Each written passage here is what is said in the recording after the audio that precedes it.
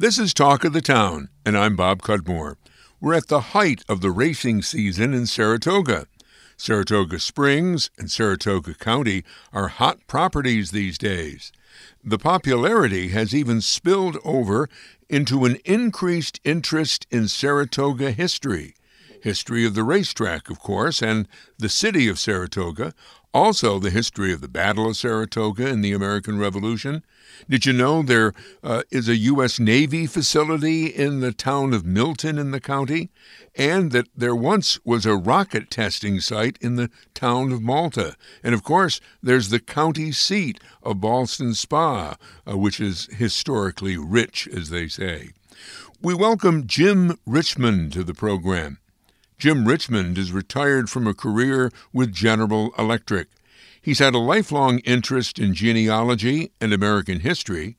He's written several articles and 2 books about Saratoga County. One book, War on the Middle Line. The other book, co-authored with Kim McCartney, is titled Milton, New York, A New Town in a New Nation. Talk of the Town comes to you on Magic 590 plus 100.5 in Albany and 1410 and 96.9 in the North Country. In the last 2 years, Jim, you've been involved in this revival of interest in local history in Saratoga County. Can you tell us about it? Yes, it's actually been a shorter time than that. It's been a little over a year.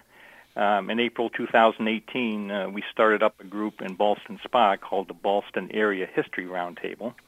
And this was a group that has met monthly since then to develop interest in local history among the regional folks that are interested. In April of this year, we expanded that program and rebranded it as a Saratoga County History Roundtable in recognition of the fact that we're trying to reach out to the entire county. We have discussion groups. We try to do some different things with history.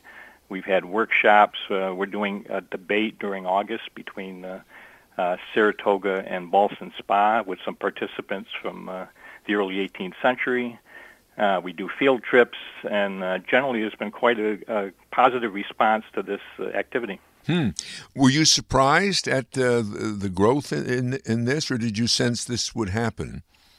Yes, I was surprised because I wasn't sure. It really came out of the fact that Kim and I had written the book on Milton, and there was no real venue in the area of local history associations and so on. We started out with a group of 20 or 25. We usually have more than that now at our monthly events, but we actually have a mailing list and a group of well over 100 people that have been involved in our programs over the last year. Maybe I'm off base on this, but I've sort of watched this develop, from the emails you sent me over since April of 2018. But the Ballston Area History Roundtable, was that affiliated with a history organization in Ballston Spa? Yeah, it was really affiliated or associated with the Brookside Museum, which is the Saratoga County Historical Association. We use their facility at Brookside for a lot of our programs, and we work with them in collaboration on different programs. For instance, we just shared an exhibit at the Saratoga County Fair between Brookside and the Historical Roundtable, History Roundtable. And the whole concept, or the concept of a history roundtable, I've heard that name. What comes to my mind is there are Civil War history roundtables, right? Maybe there's one around here. There's a Civil War history roundtable. There's American Revolution roundtable. What we've tried to do to move beyond just the lecture approach, as I mentioned, was to have some more interaction between the people that attend these events. That's why we have discussion groups and so on, and try to work to help people learn more about how to research history, for instance. We plan a program early next year in association with the Heritage Hunters, which is the Saratoga County Genealogy Society, to work with our folks that attend on how to develop more knowledge on your own family history. So we're trying to do a lot of interaction with other history groups in the county, and we're also trying to make it more interesting to the people that attend, that they're just not passive listeners, but they're participants. Mm-hmm. Well, and why change the name to Saratoga County as opposed to Ballston area? Well, I've got to give credit to that to John Shear. You may know John. He's the longtime Clifton Park town historian.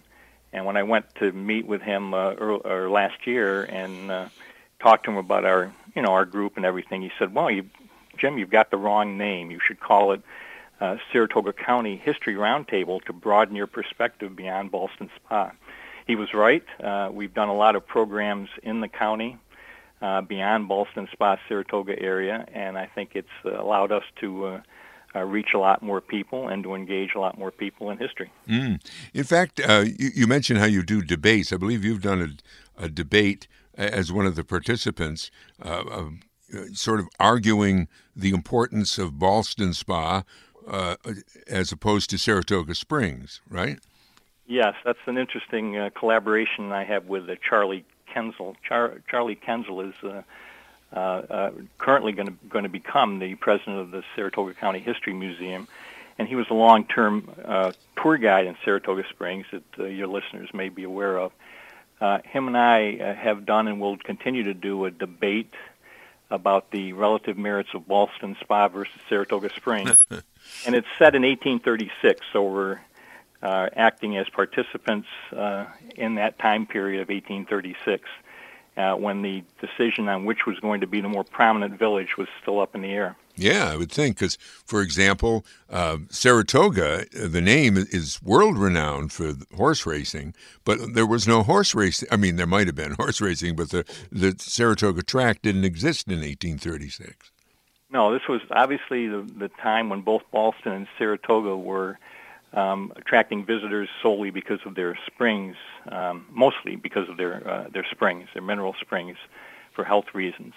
Saratoga was about that time making a transition to be more, let's say, interesting entertainment for the visitors, including gambling and so on.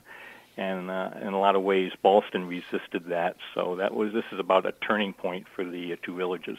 Well, to take up your argument as the Ballston Spa defender, I mean, Ballston Spa had more industry, did it not, in the 19th century and 20th century? It did. And again, that's one of the arguments that I use in the debate, that yes, Saratoga probably will turn out to be the more prominent resort, but the fact is that we have something that Saratoga does not have, and that's water power with the Cateros, and that's allowed us to develop a number of mills and factories, which was only beginning really in 1836, and it really expanded after that.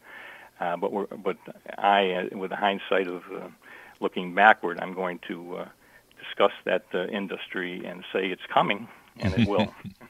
Okay, but certainly, I would say Saratoga County has certain advantages that some of the other counties in New York State don't have in terms of visibility and interesting places to go and so on and so forth.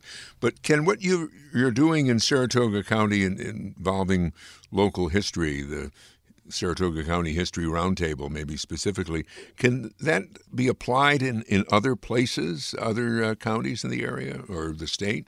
Oh, certainly, I think it can, and it may well be. I don't want to say that we're the only one doing it. I think a couple of keys that we learned actually at the Saratoga County Fair is that people do have an interest in history if you can make it personal for them. Mm-hmm. And a lot of ways you make it personal for them has to do with their own family history. At our exhibit, we really had, for instance, books and maps with people's names on it from the early 1800s, mid-1800s. And people were attracted to that because they were looking for their family names and so on. So there's a big connection between history and genealogy that I think attracts people. Yes, I think that's a very good point.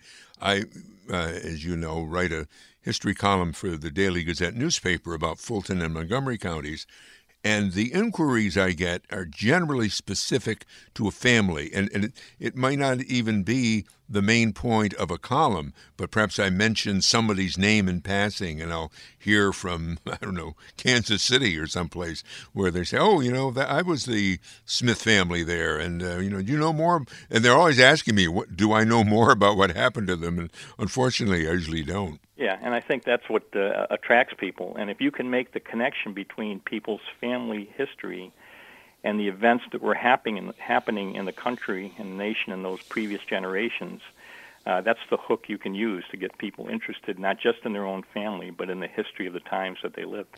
Let me ask you this. Are any young people getting involved in local history? Yes, we do. Actually, that's a concern we've always had, because if you go to a lot of the historical societies and so on, they're by and large senior citizens. But I think the attraction that we do have a number of young people, I'd say young adults in 20s and 30s that are there, and they're attracted for different reasons. Some of them are purely attracted to their genealogy. We have 2 or 3 local history teachers in the high school, and so they are looking at ways that they could bring their programs, history programs, collaborate with the roundtable and with their AP classes in history, for instance, in 12th grade. Yeah, that is also a good point. You'll usually find, and I have had the pleasure of working with several sort of inspired teachers, and their names have fled from my brain right now, but I specifically recall several teachers at Amsterdam High who wanted to have history put to their students, and another teacher up in Gloversville was teaching a BOCES class, but she wanted to get involved, in terms of the career training that BOCES offered, talk about, the industries that were, and so on and so forth. But in general, and not that you would be necessarily an expert on this, I think it's so that the state curriculum on history is not as robust as it could be, in terms of local history. Do you think so, or do you get that feeling? I get that impression by talking again with the high school teachers. I don't have direct knowledge of that, but they are required. There are so many requirements for the various study programs and the curriculums that it allows less time than some of them would certainly like to have. We're talking with Jim Richmond of the Saratoga County History Roundtable, and I believe, is this true that you're called the coordinator? Is that sort of your title there? Yeah, I've kind of evolved into that, which means that I handle a lot of the paperwork, but also try to develop the programs. But we have a core group of half a dozen folks that I would consider really our leadership team. And we're fortunate that we have people that are long-term involvement in history. One of our core team members is Lauren Roberts, who's a Saratoga County historian. Mm-hmm. John Cromie is also on our core team, and he's just been appointed the Ballston Spa Village historian. And John is a lawyer in Ballston, but he has probably the most knowledge of Ballston Spa of any current resident of the village. And he's taken that position, which had been vacant for many years, and he's on our team as well. Mm-hmm. I know of Lauren Roberts. We did a podcast with her and the documentary. I mean, she wasn't the only one that was involved in it, but this documentary about the Great Sacandaga Lake. Yes, that has actually been, I think, a great boon to history in this area. She was, as I talked to her, she was really amazed at the response to that. I think she told me at one point that she's shown it to over 1,000 people, maybe more now. But the fact is that resonated with a lot of the people because either them or more likely their parents or grandparents were part of that experience when Sacandaga Lake was formed with the dam, and they either were involved in that process or have camps there along that reservoir in later years. So a lot of people responded to that. And actually, we have an event coming up that's analogous to that, and that is in September. On September 18th, we're going to have we're sponsoring a program for the 70th anniversary celebration of the Kesselring Navy site in West Milton. Mm-hmm. And that, as I understand it, of course, it's a secret facility to a large extent, isn't it? But as I understand it, that's where they do work on nuclear reactors for the U.S. Navy's submarine fleet, and sailors come up there to get training and so on and so forth. But right, that is a place. A lot of sailors have passed through there over the years. Right, and again, analogous to the Sacandaga Reservoir story, a fair number of folks in western Milton were displaced as a result of that eminent domain takeover. Really? Well, I really wasn't up to speed on it. Yeah, so that happened too. And we're going to hear a little bit about that from the town historian, Karen Stalters, but most interesting to me is the fact that the representatives from the site will be there and will do a public presentation about the site, which is fairly rare for them to do that. So we're really looking forward to that. That'll be at the Milton Community Center in Ballston Spa on September 18th. Well, the Milton nuclear facility or government facility and Sacandaga Lake, I mean, they're completely different things, but it seems to me if there's a general theme there, you spoke before that you find that genealogy is what attracts a lot of people to local history. Oh, that was my grandfather. Oh, that was my great-grandfather. I'm working on my family tree. But also place. I mean, anything can be a place, but these are the Castle Ring site and the Great Sacandaga Lake are probably good examples of how a place would appear, or places appeal to people who might normally not have a great interest in history. Yeah, and if you think about it, those are two kind of unique circumstances, or places, if you will. I mean, a large reservoir taking over the various localities and towns that were absorbed by the reservoir. A nuclear Navy site in the middle of Saratoga County. Right, and we're not quite next to the ocean here, so yeah. So I'm sorry. Go ahead. I didn't mean to. No, I'm saying it's kind of unique situations, but I think the connection is that a lot of people in the county have some association with both places, mm-hmm. and that draws them to the history of those places.